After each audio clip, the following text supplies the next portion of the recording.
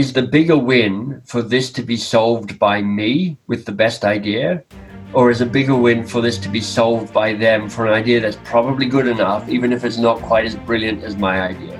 Now, there are moments where you solving it fast with the brilliant idea is the right act. Yeah. Not as often as you think. And if you went on the assumption that your role as a leader is not to be the person who gives the fast, wrong answer, but to be the person who has the discipline to find the real challenge to be working on, then everything changes.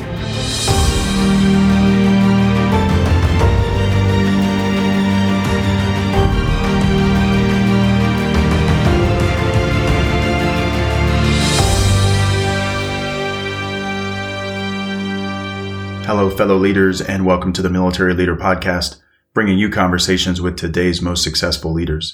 I am Andrew Stedman, and thank you for checking out the podcast today. You can find this episode and many others, including a video of today's interview, at themilitaryleader.com. But before we get into the conversation, I'd like you to think back to this week and try to remember how many times you offered advice to your team. Maybe it was in a meeting or a counseling session or a quick chat in the hall. Perhaps someone posed a question or presented a problem, or maybe you jumped into a topic you're passionate about and offered your opinion and recommendation. As you reflect, let me ask you a challenging question. In those instances, did you hesitate at all to give your advice? Did you stop for a moment to be curious about the other person's opinion on the matter? If not, don't worry, we all do it. Today's guest calls that your advice monster. In his latest book, The Advice Trap, explains how leaders can create powerful connections if we can simply jump to advice giving a little bit more slowly and stay curious just a little bit longer. Michael Bungay Stanier is an innovative thinker in the world of leadership and coaching and is best known for his 2016 book, The Coaching Habit, which has sold more than 700,000 copies and is a Wall Street Journal bestseller. In The Coaching Habit, Michael presents 7 powerful questions leaders can use to create meaningful conversations and become more coach-like leaders. Michael was gracious to take time away from his book launch and his preparation to speak at TEDx this month, and I'm very excited to share this conversation with you. I know it'll be powerful. Here's my conversation with Michael Bungay Stanier. Hello, fellow leaders, and welcome to the Military Leader Podcast. I am Andrew Stedman, and I'm honored and excited to welcome to the podcast an author whose work had an immediate and game-changing impact on the way I lead, coach, and engage with teams. Michael Bungay Stanier is the author of several books, including Do More Great Work and The Coaching Habit, which is a Wall Street Journal bestseller and has sold over 700,000 copies, I think you're at now. Michael's forthcoming book is The Advice Trap, Be Humble, Stay Curious, and Change the Way You Lead Forever, and it's available on Amazon for pre-order and released at the end of this month. Michael is a respected coach, speaker, podcast producer, a perpetual student, and CEO of the company he founded, Box of Crayons. And the 7-question framework he offers in The Coaching Habit is the most profound yet easiest method I've ever seen to connect with and to coach team members. So, Michael, welcome. I am delighted to have you on the Military Leader Podcast. It's been fantastic. I mean, I know because I've seen your Twitter handle pop up over the years, and you've kind of been a flag-waving, drum-hitting thing for me, and I'm like, so cool.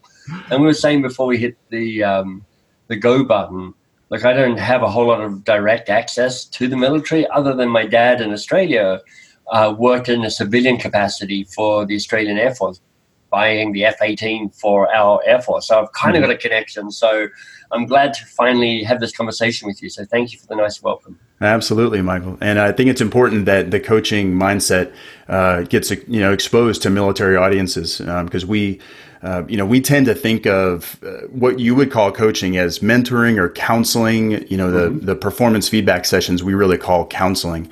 And so there's a lot of discussion about how to get to the important topics and how to give feedback and receive input, in a meaningful way. Yeah. Well, I mean, it's interesting. Hierarchy is more explicit rather than less explicit in the military. And, most of my experiences in the organizational world and corporate world, and hierarchy is there as well. And in some ways, having the hierarchy so clearly delineated as it is in the military, which is like, you've got an extra stripe or a star or something, so I just know you're the next level up or next level down. at least that makes the power relationship clear. And then you're like choosing to go, how do we work within that? How do I choose to lead in a way that engages and empowers the people around me? And sometimes actually it's slipperier in organizational life, because there's this kind of there's this muffling of the power lines, or there's a kind of pretense that they don't actually exist. And in some ways it's more duplicitous in organizational life, because there's just not that mapping and clarity about where do we stand. Because once you know where you stand, you can choose how you show up as a leader and somebody who's being led. Oh, right. That's a great point. I didn't think of that as maybe being an advantage of the military hierarchy. Is it almost provides boundaries where you can operate in. Yeah, I mean, one of the people I'm connected with is Marshall Goldsmith, and he tells a story of being summoned in and working with admirals as part of the U.S. military, and just them having this moment of understanding to say, anytime an admiral raises his or her eyebrow slightly to the left, that ripples down through the chain of command. Mm-hmm. And an admiral going, I've just got to be really careful what I say, because everything I say is an order. Uh-huh. So at least you've got that explicitness around, if you've got leaders who have that degree of emotional awareness to go, all right, so what do I shift then? How do I lead in a way that empowers rather than just creates people dependent on my insight and my wisdom and my best guess on what's needed? Yeah, exactly. You're seen as the rank almost equates to an all-knowingness of experience of knowledge. Right, exactly. It's like turning up the dimmer in a room, which is like you're just getting even more omniscient as you become more and more senior, and you're like, exactly. That's not always the way it works. Which can honestly be daunting in some ways. Because for example, I was fortunate to command a battalion up in Washington State. It was a battalion of 700 soldiers, and I've never led an organization of 700. I mean, my previous command before that was as a company commander at 150 or so. And so you step into this role, and everyone's looking at you, and they're saying, "You have all the answers, right, sir? Like, impart, tell us exactly what to do." And it's intimidating. It can be a vulnerable moment. Yeah. And that weight of feeling like I need to have all the answers, or I need to be responsible for everybody's lives, or I need to be in control of everything all the time is exhausting and impossible. Mm-hmm. I mean, if you're lucky, the more senior you get and the older you get, you actually start realizing how little it is that you know. So you peak in all knowledge around mid-20s, where you're like, I know pretty much everything. And then the older you get, you're like, wow, I don't know much, and what I do know is probably wrong. So you're like, how do I be smart when I start realizing the limitations of my experience and of my wisdom? Yeah. And how do I choose to step into a place that feels more vulnerable? Because it is more vulnerable. You're kind of opening yourself to say, I don't always know. Mm-hmm. But for the bigger win of being a more effective leader on your side and having people that you're leading that are more engaged and more empowered and more autonomous and more confident and more competent, mm-hmm. which is what any leader wants, no matter what the setting. Right, exactly. Yeah, we're all looking for that. Yeah. Well, speaking of vulnerable moments, perhaps pressure moments, you're going to get to talk at TEDx Nevada here at the end of the month. Exactly. How do you feel how's the prep going? This is a big moment. So I've spent a reasonable amount of time on stages in front of audiences, and I actually love it. And I'm pretty good at it because I've got this longing secretly to be a stand-up comedian. So I get out there and I try and make people laugh, and it works most of the time. And I've spoken to big crowds, 8 or 10,000 people.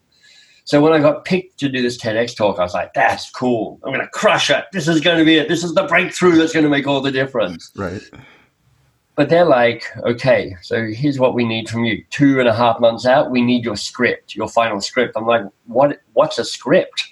I don't know what a script is. I wing it usually. Yeah, I've got an approximate journey ahead of me where I'm like, I need to hit that milestone and that thing there and mention this. But I'm kind of in the moment, reacting to the crowd, interacting. Mm-hmm. Script, I don't know what that is. And they're like, okay, so I wrote a script. And then 2 weeks ago, so this is 6 weeks out from giving the talk, they're like, all right, show us that you've memorized your script. I'm like, what? I have to memorize a script? So like I can feel it's only 13 minutes long, so it's not like I'm performing Hamlet here. There's a degree of pressure here. So anyway, last week, my company, Box of Crayons, moved into its first ever headquarters. We've been a dispersed company until then, and we decided to move. Congratulations. Well, thank you. Yeah. And it's actually coinciding with me stepping away from the CEO role and handing that over to somebody else. So there's all sorts of interesting changes going on. Anyway, I thought, perfect. Now I have to actually learn a script. I'll perform it in front of the Box of Crayons people and get their feedback. And honestly, I've been sweating this. So every morning, it's a mile to my gym, and I walk there. So I rehearse it on the way up at 6 a.m. or 5:45. And you can just see people walking the dog, looking at me, going, "What? Who is this guy walking along, gesticulating at 5:45?" And I say it on the way back. So I'm like, I think I've got it in my bones. Anyway, I show up in front of all these people I know and love. And I forget my lines twice. Oh, no. And so part of me is like, this is your crowd. These are your people. This is my crowd, exactly. And I'm like, and I don't think I've ever really had the moment where I've forgotten my lines. It's been a long time anyway. So anyway, I've got a month. I'm back on the horse. I'm practicing my things. I'm trying to work on the stagecraft because there's a great quote from, actually, I can't remember his name, but used to be a justice in the American Supreme Court. He said, look, I don't care for simplicity on this side of complexity, but I'd give anything for simplicity on the other side of complexity. And the feedback I get about the coaching habit, and you said it before, which is like it's simple but profound, that actually comes from having worked it till it's kind of gone through the process and the fire of burning out the excess. Right. And it's now simple but robust. And there's a similar process for learning your script, which is to say you need to know your script, but you've got to know it to such an extent that you've unlearned it. And now you're performing the script rather than reciting the script. Okay. Because that's your first step. After you've got it in your head, you're like, you're kind of reading it in your own head. And you've seen people do this. Like they've memorized it, but they're kind of like, it's as if they're reading a teleprompter, but it's inside their eyes rather than outside them. Right. I've got to get beyond the recitation into the performance. So I've been watching stand-up comedians and going, how do you use the stage? What's the stagecraft? What's the physicality? How do you make this a compelling experience beyond just the words? Mm-hmm. Wow. So just out of my curiosity here, how did you shape the what you would put into the talk? Because you want to bring in some of your work. You're going to talk about the questions. Maybe you want to, only just in a little bundle here. So how do you decide what goes in? So the secret, I think, with a good book and with a good TED Talk is there's one idea cleanly expressed. Okay. And where you can get seduced into going wrong is by adding value, by cramming in additional stuff. Let me tell you about the thing, and let me tell you about the other thing, and here's another idea, and here's another good model, and here's the 7 steps, and here's the piece. Whereas if you have a really beautiful, clean arc, you take people on a journey, they have a few things to remember, and what that means is just this kind of ruthless editing process. So I wrote what I thought was this really simple script and then cut about half of it. And even just the other day, I went through a rehearsal of it and realized I had kind of 2 competing metaphors. So I had to drop one of the metaphors. Okay. And I'm kind of doubling down on this idea of how to tame your advice monster, which I talk about a bit in the Coaching Habit book. And it's a metaphor I know people like and they get. Because there's that moment where somebody starts talking to you, and this must happen even kind of more viscerally in the military. As soon as somebody starts telling you the problem, your advice monster comes up out of the dark, wearing camo, going, oh, no, I'm going to add some value to this conversation because I'm the level up from you. So let me explain from my rank exactly what needs to be done here.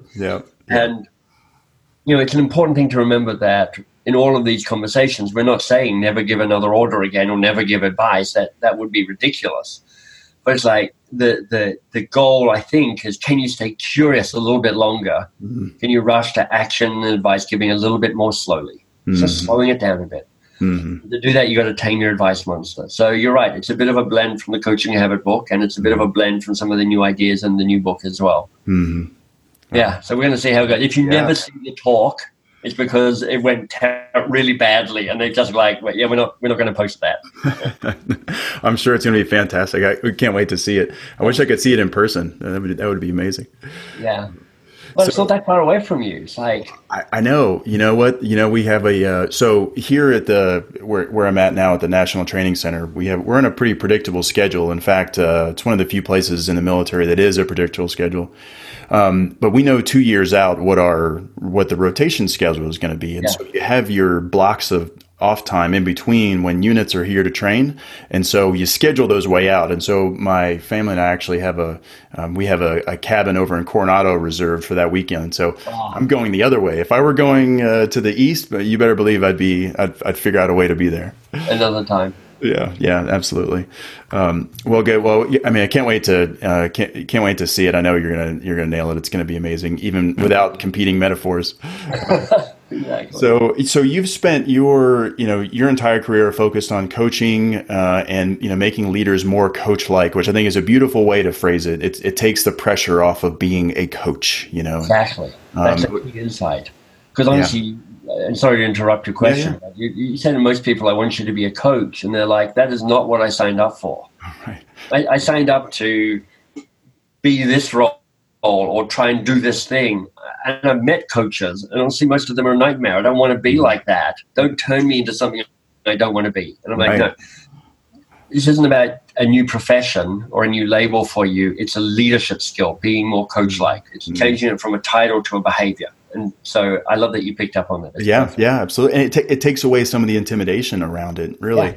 Yeah. In the military, we use the term mentoring and counseling to signify those deeper conversations that you have maybe with a peer or a subordinate, where you have to talk about performance and you have to give feedback, but also there's this idea that a leader coined decades ago called under the oak tree counseling, and it's really just this taking you out to the oak tree, sitting down, and having really a person to person conversation, which I think starts to get into the coaching, kind of coaching relationship there. But so much of that really revolves around the idea of the drama triangle, which you highlight in the Coaching Habit. So how is the drama triangle a foundation for where coaches can start? Yeah, I would pull us back to say the bigger work I'm trying to do is in some ways to unweird coaching, because it comes with a whole bunch of baggage, whether it's from the sports world or from life coaching or executive coaching, it doesn't really matter. It just comes with baggage. And it was like, I've heard of coaching. I'm not totally sure what it is. And I'm like, it is just an everyday way of showing up to other people. You don't have to be in a hierarchical relationship. You can do this with your peers, your boss, your kids, your spouse, anybody. And you're like, how do I show up in a way that leads with curiosity? So it doesn't even have to be a kind of big under the oak tree conversation where we're like, let's go deeper in your life, although it works really well there. And it was having those types of conversations that made me go, I need to know how to do this better, because I'm a pretty good listener, but I'm flailing around. I'm like, am I being helpful? Am I not being helpful? It's anything, like you call me up and go, man, I love doing my podcast, but I'm struggling a bit trying to get the listeners up. And, I've run a podcast in my time, and I follow podcasts because it's part of my world. So there's one part of me goes, I've got a bunch of solutions and ideas and suggestions and tactics that I could offer to you. But instead I go, yeah, I get it. Podcast is hard, Drew. What do you think the real challenge is here for you? And you're like, the real challenge is the listeners. And I'm like, yeah, I totally get that. What else is hard about it for you? And you're like, honestly, the tech is difficult as well because I'm in a little room and I don't have the good acoustics that I'd like to have. I'm like, cool. What else? And you're like, the hardest thing is finding the really good guests. I mean, honestly, after that conversation with Michael, it was all downhill from there. We peaked then. And I'm like, great. So those are real things. What of those three, because they're all different and they're all real, which feels like the real challenge for you? And you're like, yeah, it's the audience. I've got to find a way of doubling my audience. How do I do that? Like, so I haven't had an oak tree conversation with you. I've had a practical conversation about solving a real, in the moment, daily, quotidian, not big and strategic issue. It's just like, here's a thing. And I'm like, rather than me rushing in to give advice, I've just been curious a bit longer. And I'll go, right, grown your audience. I get it. What ideas do you already have? Because I know you've thought about it. I bet you have at least one idea. And you're like, I do. It's like, I'm going to go and find the 8 other military-based podcasts in the world and go, how do we do a collaboration together? I'm like, brilliant. What else could you do? And you're like, you know what? I actually have a great relation. I have embarrassing photographs of 9 of the brigadier generals, and I'm going to blackmail them into promoting my podcast out. I'm like, it's risky, but go for it. I mean, why not? Do not endorse that on this podcast. And I go, what else could you do? And you're like, you know what? I'm going to do a podcast tour. I'm going to go around every military base, and I'm going to interview people in front of a live audience. And it's going to be the live military leader podcast tour. And these are fantastic. You know what? I've got some ideas as well. And see, I get to offer up my ideas, but just later. And after you've already had your ideas and you've kind of figured some stuff out, and you walk away going, God, that was cool. I got clear on what my real challenge was. He actually values my own ideas, and I actually had ideas I didn't even realize I had. And I got a little bit of support and some ideas and encouragement from him as well. Yeah. And it all happened in 4 minutes. Which is, and it's amazing because it's founded on the belief, the leader's belief that the followers got it in him or her, right? Yeah. Or at least got some of it, or at least let's see what they've got in them before I jump in and fix it. Because if you come to me and I go, and you go, how do I repair an HP 37.2 printer?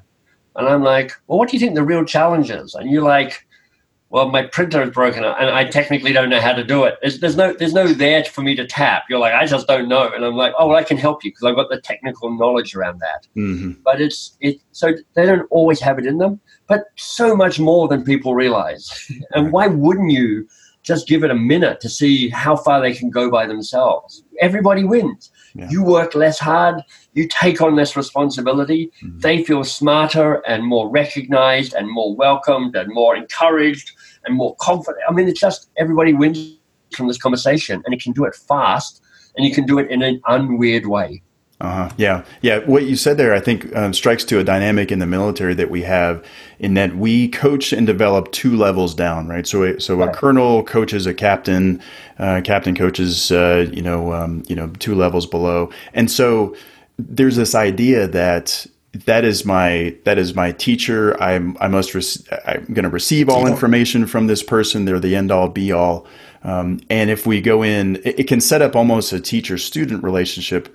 But you're not just students. They're bringing some things to the table that they can work through and solve on their own. And so breaking through that dynamic, even that we have, I think is an important part of coaching here. Why would you limit your teachers and your teaching just to people who are 2 ranks below you? I mean, it's not to say that that's not a really helpful hierarchy or way of structuring it, because it does say, rather than just working with the people who report directly to you, you have a longer reach than that and a greater responsibility. And it gives permission, if you're more junior, to look beyond just the person who's leading you to the person above that. So there's something very powerful about permission there. It's like, look, anybody, you can ask a question of anybody. So, learn from that. Yeah. So what you said about teaching and knowing where the follower, the subordinate is, I think that's key. One area that I know I wrote a little bit to you about is an approach that we use here, based partly on your on what you say in the coaching habit, is that when we're observing and we're giving feedback to units that are training here, there is a tendency to come in with, you've done this wrong, you messed this up, you're missing this opportunity, right? And so what we've tried to do is start with your first question, what's on your mind, just to see where they're at, to see what space they're in, right? And then we follow that with what's going right, in order to bring out the positive, because this can be a terribly negative experience here. I mean, as I look out the window, it's 50-mile-an-hour gusts in the desert, and there's dust blowing and all that. And so we ask what's going right, and then we ask what are you working on? What's maybe not going right? What challenges you have? And so by doing that, we kind of get a framework of what they're seeing, what they're not seeing, and then we can coach into those gaps. Just like you said. I love it. Yeah. And there's good research that says, not always, but often, a more powerful approach to change is to amplify what's working well, rather than to obsess about what's not working well. Sure. Yeah. Where you're like, if you can do more of that good stuff, it's going to fill up, and you'll get a bigger win from more of that, rather than eliminating the negative. Not always, obviously, but there's a way of framing around that.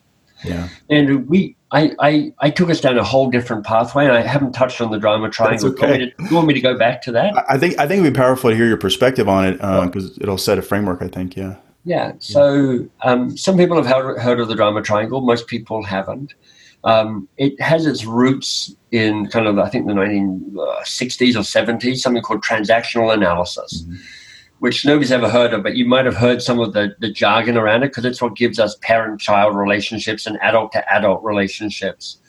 And it's kind of interesting, but it's a bit theoretical, and it doesn't survive the harsh daylight of reality, because you can't really go up to your major whoever and go, I feel like we have a parent-child relationship. That's that doesn't work in organizational life either. Right. It's not working. Right. So Stephen Karpman, who was a student of the creator and the founder of transactional analysis, and he's still alive, he's still based out on the West Coast somewhere, he kind of came up with a model that draws on TA, but kind of presents it in a way that feels more practical and more recognizable. And he says this, look, when things go off the rails, when relationships kind of go slightly south, and they always do, every relationship does, 3 different roles play out. And these are roles that you play in that moment where you're, let's call it, triggered to behave in a certain way. The 3 roles, you will recognize them immediately. There's the victim, there's the persecutor, and there's the rescuer. So when I'm teaching this, Drew, you go, okay, so what do you think somebody who's playing the victim role looks like? And everybody knows immediately. They're like, yeah, I'm trying not to look at them because I'm standing next to them right now. They're the whiny, complaining, it's not fair, it's their fault, it's not my fault, what can you do? You have to recognize that there are wins you get from playing that role, which is like you get people trying to look after you, you get to wash your hands of the situation and say, oh, it's not my fault, I didn't have anything to do with it.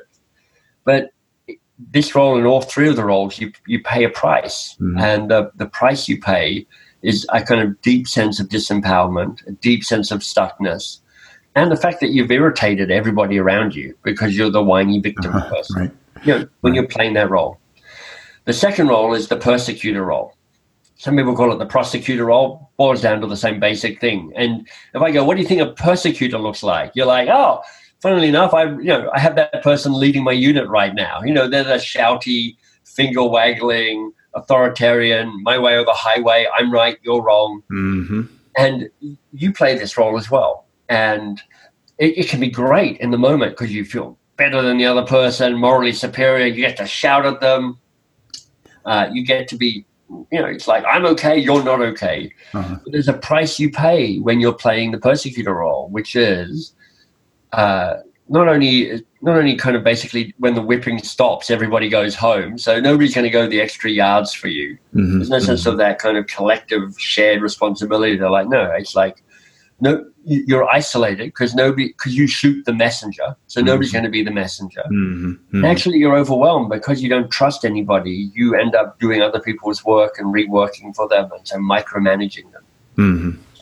And then the third role is the rescuer, which that label sounds slightly better than the other 2, but you have to understand it's just as screwed up as the first 2. And the rescuer is all about the leap in, jump in, fix it, solve it, don't fight, I'll take it on, I'll make it better, give it to me. The martyr, right? I got this. The martyr, exactly. Yeah. So, there's an advantage to playing that role, which is like you feel useful and it's actually quite subtly controlling because you've got your fingers in all these different pies. Mm-hmm. But the price you pay is it's exhausting. It's frustrating. You're constantly trying to rescue other people and do their work for them. You never get to your own.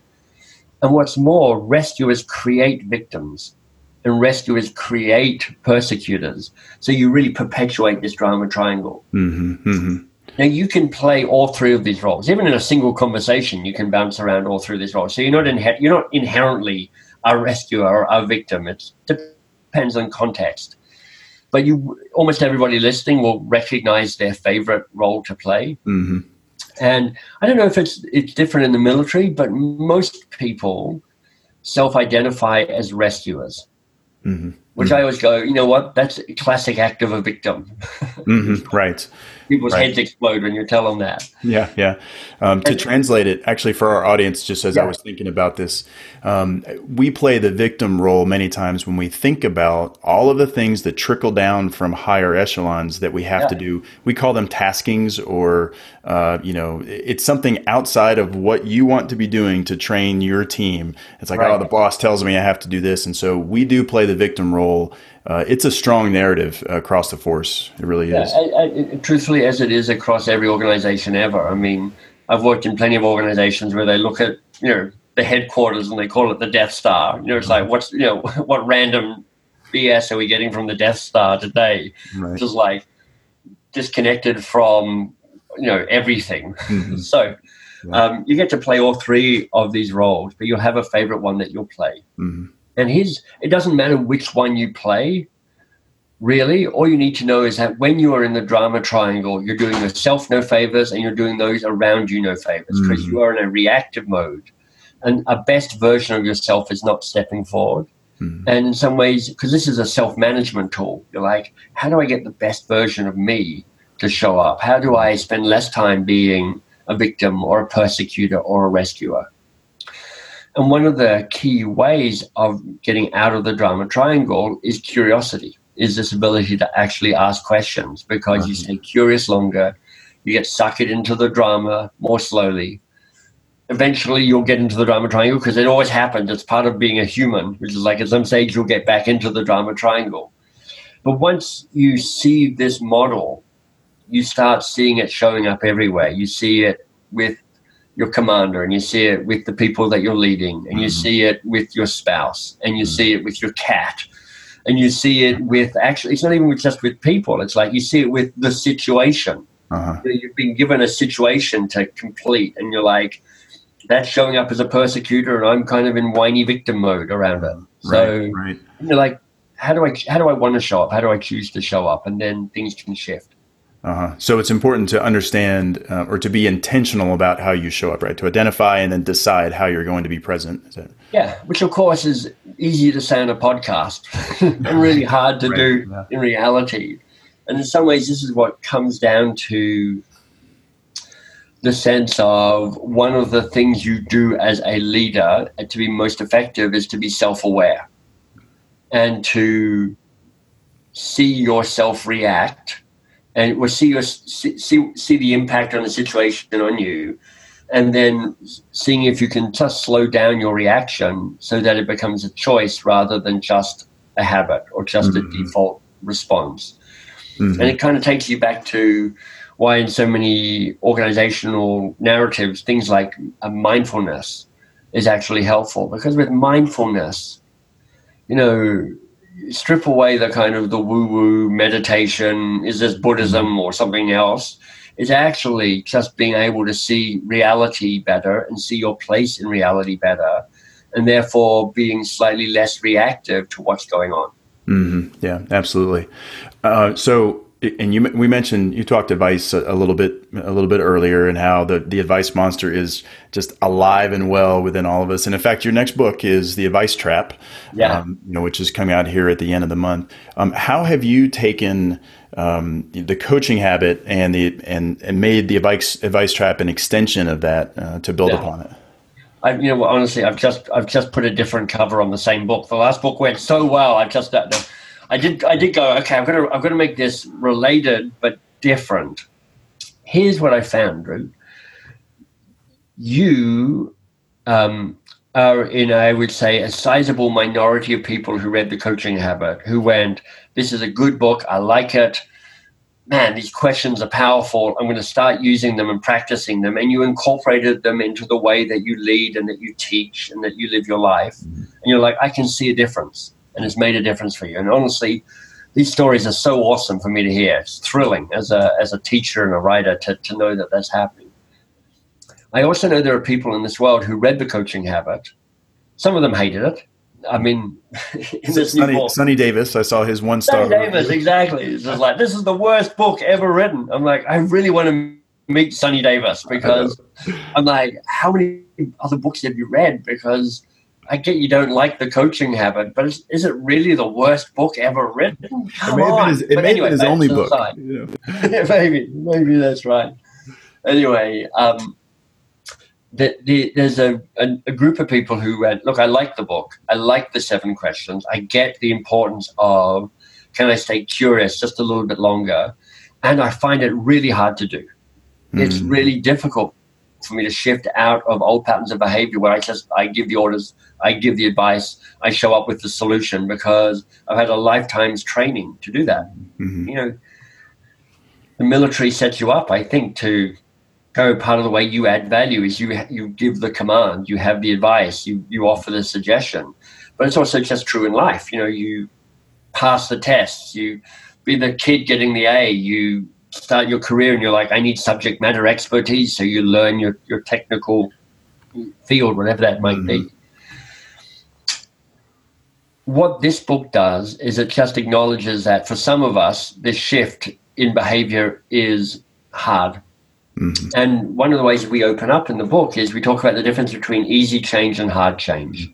And this is a useful and I personally, I think, quite profound understanding of change. And I think it'll be a relief for people. If anybody has ever set a New Year's resolution and it's been the same one as the last 5 years, and you're like, what is wrong with me? You know, why can't I do this thing that I actually want to do? Right. You know, why is that? Why do I keep getting tripped up on that? Well, it's like, because it's hard change, not easy change. Easy change, you do all the time. You know, you get a new phone or a new piece of equipment, or something changes in your situation and you figure it out and you navigate around it and you practice it and you master it and you get as good as you need to get, and you're like, great, I'm sorted. We're adapted that we don't even really think about it as change so much. You're just like adapting to what's in front of you. To use a metaphor, I think it's a bit like downloading a new app on your phone. You're tacking on a little bit more to what's already there. Hard change is actually when you realize that the app thing isn't working for you, you need a new operating system. Easy change is when you're adding to current you. Hard change is when you've set an aspiration for future you, a better version of you, at the next iteration of who you can be.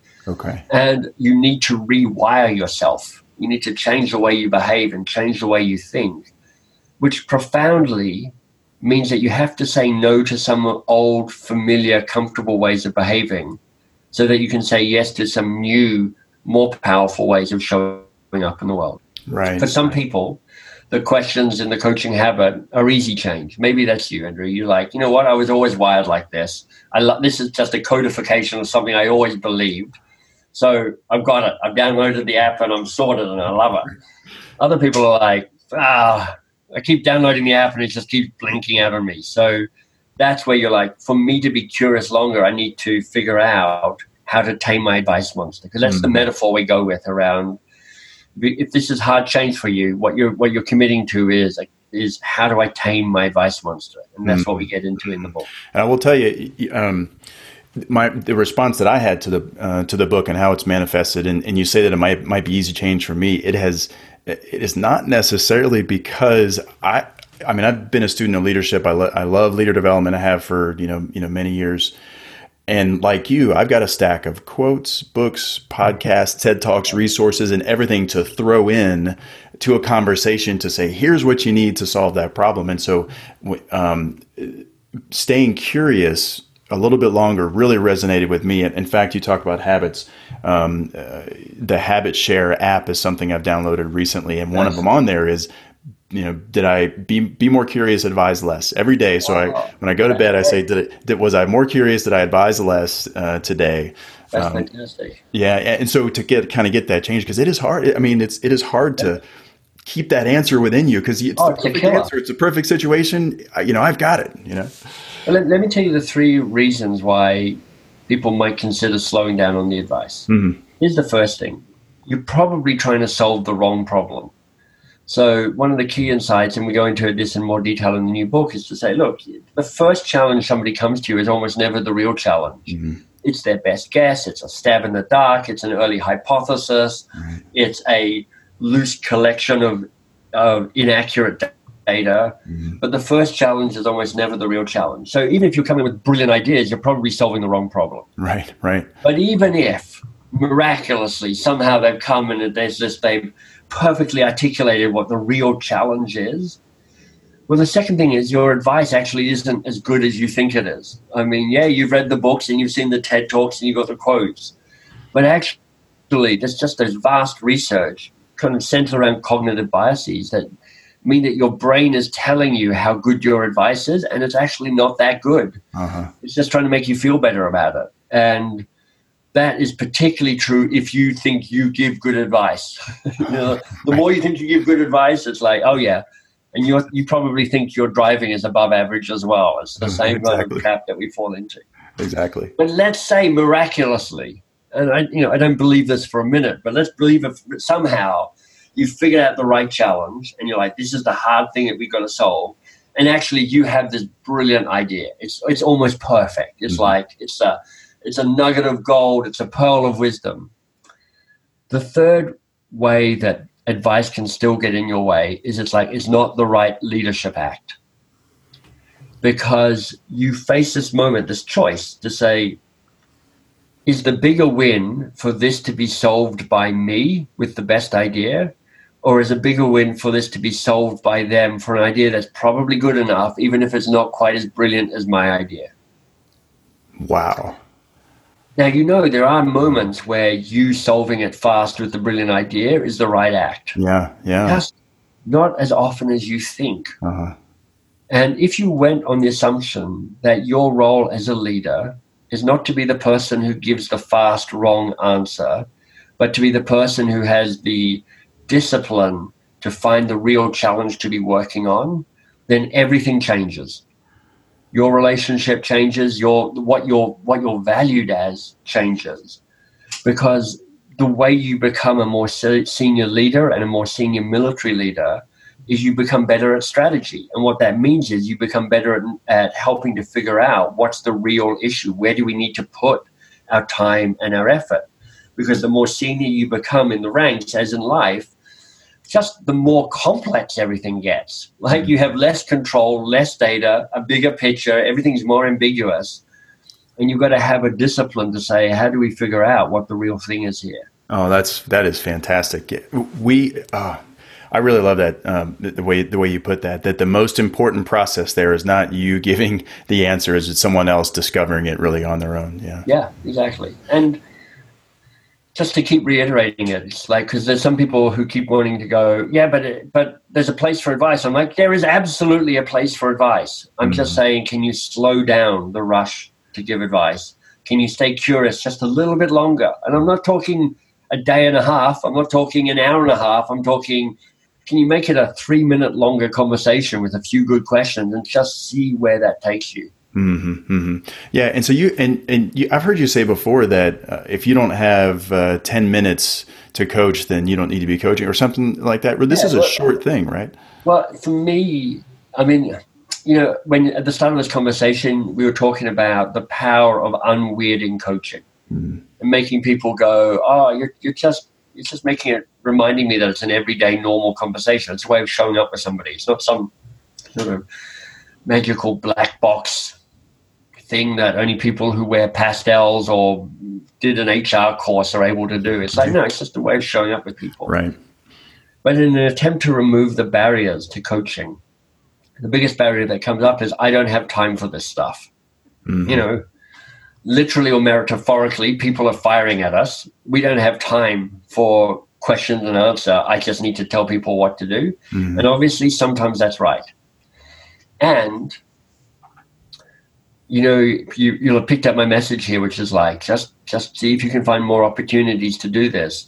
But one of the ways of removing one of the barriers to coaching is to say, if you can't coach in 10 minutes or less, you do not have time to coach. Because I put money on this. In the military, just like in kind of corporate life, nobody has time for a 30-minute chat. I mean, sure, occasionally you can take them under the oak tree and have that conversation. But as a day-to-day leadership activity, nobody has time for that. They've got 700 people reporting to them, up in Washington State. They're like, I can't sit down for a 30-minute chat with everybody once a week. I would never sleep again, and I still wouldn't get through everybody. It's like, no.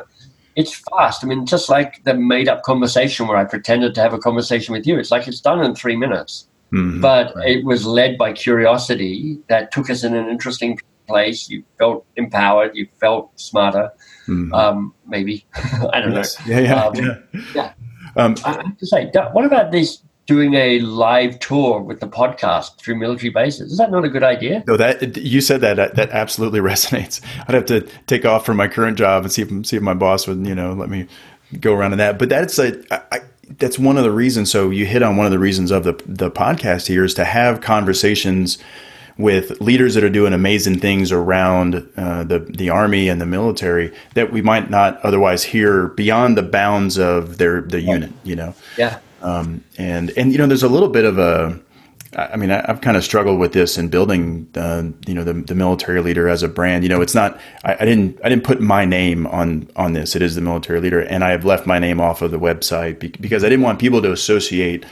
There's a fear of, I guess, spotlighting, boasting, kind of a thing out there in the military. And so you're given a group to lead and you stick to that group. You don't want to draw a lot of attention outside of your circle. So a lot of times the talent, the magic that is happening in groups around the military is isolated in pockets. And so by doing this, I get to expose that and show people what's going on. There's I don't know if you ever heard the quote, the future's already here. It's just unevenly distributed. Oh, no. Yeah. Okay. So the future of the American military is already existent. It's just not everywhere yet. And if you're like, I'm finding and showing what leadership will look like in 10 to 20 years because it's already there in pockets. We just need to have more people know about it. Okay. It's a powerful call, like you're serving a bigger vision there. Secondly, it taps into some well understood approaches to change management. So one of the approach that this brings to mind for me is something called the positive deviance. It's related to something called appreciative inquiry, which is about amplifying the good. But positive deviance actually has its roots in the NGO world. And it has the insight that whenever there's something and it's not going quite right, there are always some people who, even though they have access to the same resources as everybody else, are somehow thriving while others struggle. The starting point for this, started by a guy called Jerry Sternan, was a child malnourishment in, I think, Vietnam. And he went around and he was measuring weighing kids in villages, and like some of them are not malnourished. Everybody else was, but some kids just had sorted it out. And when he interviewed the parents, he found that they were just doing some things differently. They were feeding them differently on a different schedule and a broader understanding of what the food was, and the dads were involved. Doesn't really matter, because what he then did is he got the positive deviance to teach the other people in the village. And what that does is it stops the response you get when you bring in an external solution, which is to resist it. Because that's what systems do. That's not a military thing. That's a systems thing. You push in an external solution, the system pushes back because it's like, I like homeostasis. I don't want to change a thing. What you're potentially doing is this, like, I'm finding the positive deviance, right? This is how different people are doing leadership differently in this organization. And I'm finding a way for us to teach ourselves the future that some of us have already arrived at. Oh yeah, right. Through exposure across boundaries, and exactly. Yeah, no, that's fantastic. Okay, so speaking of improving as leaders, kind of in your own organization here, we have a lot of folks listening who are on their own journey. They're looking forward to the next level, next job, next rank. They're figuring it out right now. They've got teams, and they want to be more coach-like. So they hear now that there's a great book called The Coaching Habit. They know that there's 7. We haven't gone into all the 7 questions. It starts with what's on your mind. Yeah. And it goes on. You really got to read the book.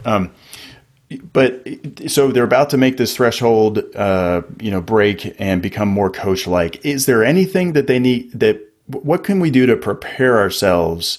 Maybe some self-analysis or self-awareness. You mentioned being more cognitively aware of yourself. How can we prepare to be more coach-like? Yeah, it's a really good question. So one option, where, as you said, this new book's coming out at the end of February the 29th, which, by the way, is exactly 4 years to the day that The Coaching Habit came out. Because I was like, I put The Coaching Habit book out on February the 29th because I was like, I don't know how many this will sell, but it means that in 4 years' time, I can say it's the first birthday, and I can kind of fudge the number. So that's right, on leap year, yeah, exactly. Yeah. So in the new book, and at theadvicetrap.com, there will be a questionnaire people can take to actually find out which of the 3 different advice monster personas is kind of strongest for them. Is it tell it, the kind of I've got to have the answers?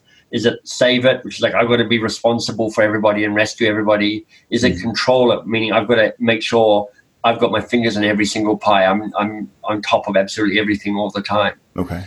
Because I do think the first step to trying to be more curious is just start noticing just how much advice you give. It's like how much you want to give it. As soon as somebody starts talking, you're like, oh, look at that. I think I know the answer here. So what if I just, slow down that need to offer up the answer? And what I'd suggest is that it's often helpful just to start small. I mean, don't try and memorize the 7 questions. I mean, you can just look, Google the 7 questions from The Coaching Habit, and there's all sorts of articles written about it. Pick a question that feels useful for you. It could be, what's on your mind. It could be what was most useful here. It could be what's the real challenge here for you. It doesn't matter. But pick a question, pick a situation where you find yourself giving advice more than you'd like, and go, let me try and work this. I mean, you talked about your habit app. It's like there's 1,000 small ways to build this new habit. And the starting point is a deliberate choice to say, I'm going to try something new, I'm going to track it, and I'm going to be a little more conscious and aware of it. And recognizing the triggers, right? I think you talk about triggers in the book there. Yeah. So, I mean, if people if people want to get into the habit piece, if you go to thecoachinghabit.com, you can download the first, I think it's 3 or 4 chapters of the Coaching Habit book. It's like the first third. And the very first chapter of that is all about habit building. It's like me taking smart people who've written about habits and trying to put it into a single kind of package. And just grab that and read that. It takes you 20 minutes. It's not very many pages. And it might set you up to go try manifesting and deliberately starting a new habit.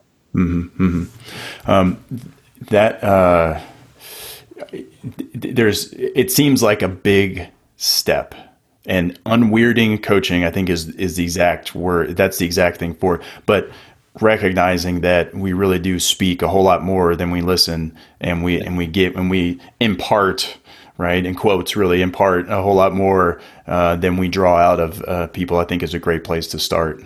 Exactly. Yeah, I like the way that I'm fortunate to have the copy of The Advice Trap, ahead of time, and Marlene hooked me up with it there, and that's you really lay it out real well about how that happens. So, if you don't mind, let me ask you, what about people who work for bosses who have no interest in being coach-like? How do we inspire up the chain there? Yeah, it's a really worthwhile question to ask. Is this a battle worth fighting? Because sometimes it's not. Sometimes you're like, I'm not going to get the support I need in this way from this person. Me trying to change them just ain't going to work. Part of the power of the drama triangle as a model, and it's a little easy to forget, so that's why I'm bringing it up, is to realize that it is a self-management tool. So here's the gift of a nightmare boss. You get to spend a whole lot of time practicing getting out of the drama triangle. Mm-hmm. I know that. I mean, I've walked this path. I've had bosses where I'm like, oh, you're just perpetually in persecutor mode. I mean, I remember working for a boss once, and I'm like, if I'm not playing victim mode, I'm playing rescuer mode, because she is just in persecutor mode, and I'm just bouncing around that. Mm-hmm. And it was hard, and I ended up getting fired from that job, which was a good thing in the end. But it taught me a lot about ownership and going, well, what can I do? In a space like this, what do I want? Which is like the question that often unlocks the drama triangle. What do I want? What do I really want here? Because once you know what you want, options for action start showing up for you. Kind of what do you want kind of grounds you and gives you a solider place to move into action. So, like, if you have a terrible boss, you just may need to go, how do I endure this boss? What external support do I get? How do I find different ways of finding the resilience to go, what can I learn from this? How do I navigate this? How do I get sucked into the drama triangle less rather than more? And go, this is how you get stronger. You have occasional moments that suck. Mm-hmm. Right.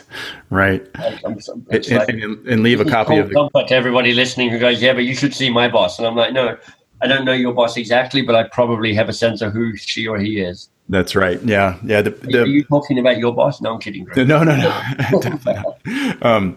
But the military has gone through this about a 10-year struggle with toxic leadership. That caught on, and now we refer to it as counterproductive leadership. Right. And it's a doctrinal term that we have in the leadership manual as something to avoid and to discourage and teach out of teach people away from. Yeah, I mean. There's a difference from having a bad boss and having a toxic boss. Mm-hmm. So it's worth pulling those apart. Some people are just, you can find yourself reporting into somebody who's just not a good leader, who doesn't know how to ask questions, who isn't about empowering others, who is got their own agenda and their own kind of limitations. They're not toxic necessarily. They're just a terrible leader. Mm-hmm. That's different from toxic leadership or counterproductive leadership, in which case there's probably other forums for people to go, this is how this needs to get recognized and processed. Mm-hmm, mm-hmm, right. As I was discussing this recently and kind of prepping for this interview, which I've told a lot of people about, I'm fired up for this conversation. I'm really enjoying it. Yeah. We were, a friend of mine made the point that the feedback that teammates, followers, subordinates, fellow leaders give, particularly in combat, takes on so much more importance. And if that team doesn't have if they don't have the notion to give that feedback to a leader who needs to hear it, there could be lives at stake, and there could be serious consequences. Which is why this dynamic is so important to establish in a culture. Look, one of the best tools out there is the after-action review. That's U.S. military, right? And to have the discipline to learn from an experience and to do it in a way that surfaces what needs to be said, but to do it in a way that it gets processed in a way that's healthy. Mm-hmm. At its best, the after-action review is just unbeatable as a tool. It's hard to have the courage to do it. Mm-hmm. Mm-hmm. Yeah. Well, that's good. So, Michael, do folks need to read The Coaching Habit before The Advice Trap? And I'll recommend both. So, they don't. You can say, okay. In The Advice Trap, I do a kind of 5-page or maybe 10-page summary wrap-up of the essence of the coaching habit. Mm-hmm. So you'll get a taste of the coaching habit by reading The Advice Trap. You miss all my awesome jokes that are in the coaching habit if you don't read it, but that's your choice. Right. Good. And just to be clear, if you're a reader and you're like, but I don't know if I want to buy this book, it's like download the first third of it at the website, find a library and borrow it from a library. You don't need to. I'm less excited whether you need to buy it. I would love you to try and read it though. Oh, it's an easy read. I'll tell everybody, it's one of the most poignantly and concisely written but powerful books that I have on the shelf, hands down. It's an easy read for sure. I worked really hard to write the shortest book I could that was still useful. Yeah, yeah, absolutely. Which is the goal of editing, right? That's what we try to get down to.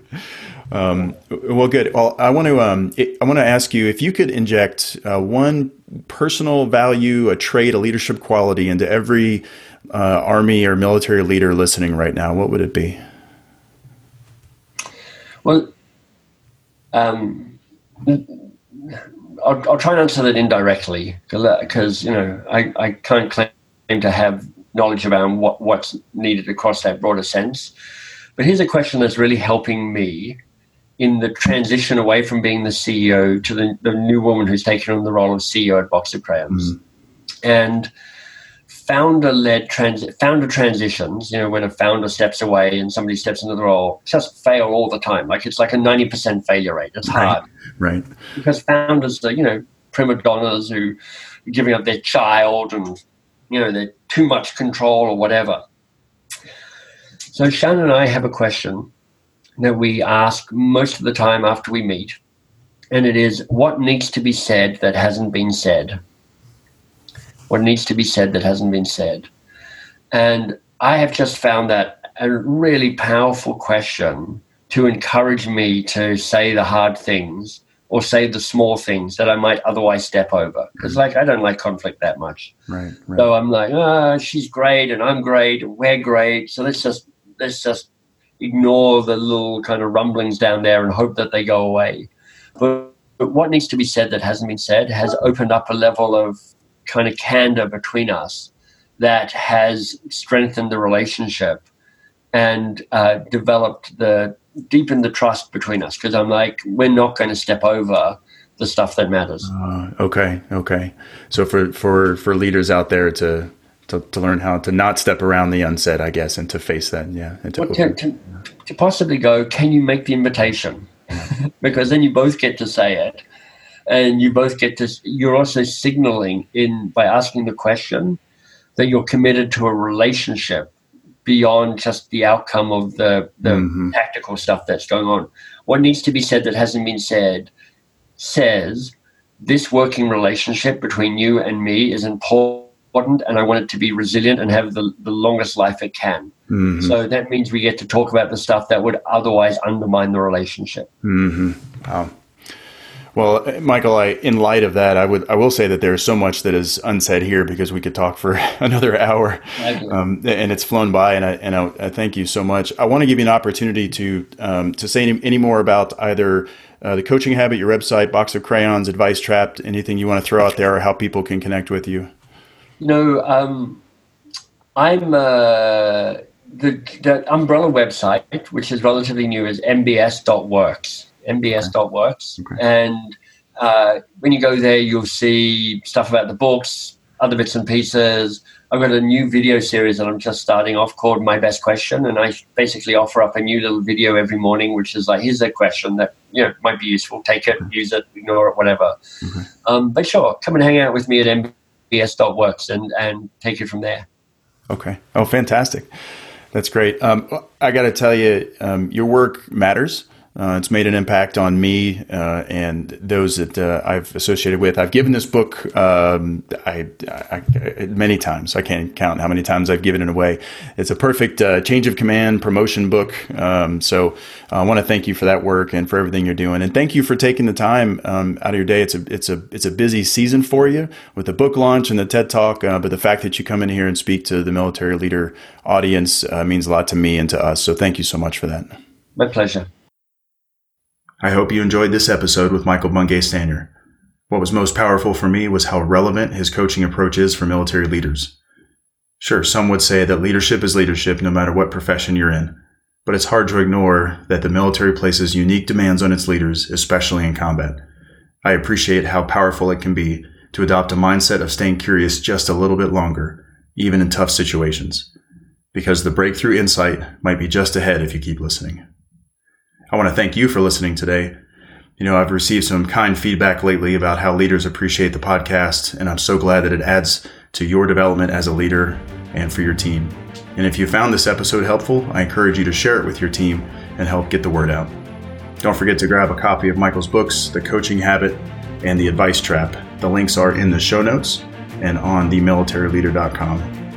I want to thank Dave Ware and Matt Lensing for preparing for this conversation and creating this episode. And remember, the views expressed here do not represent the Department of Defense or U.S. government in any way. Thanks for listening, and lead well.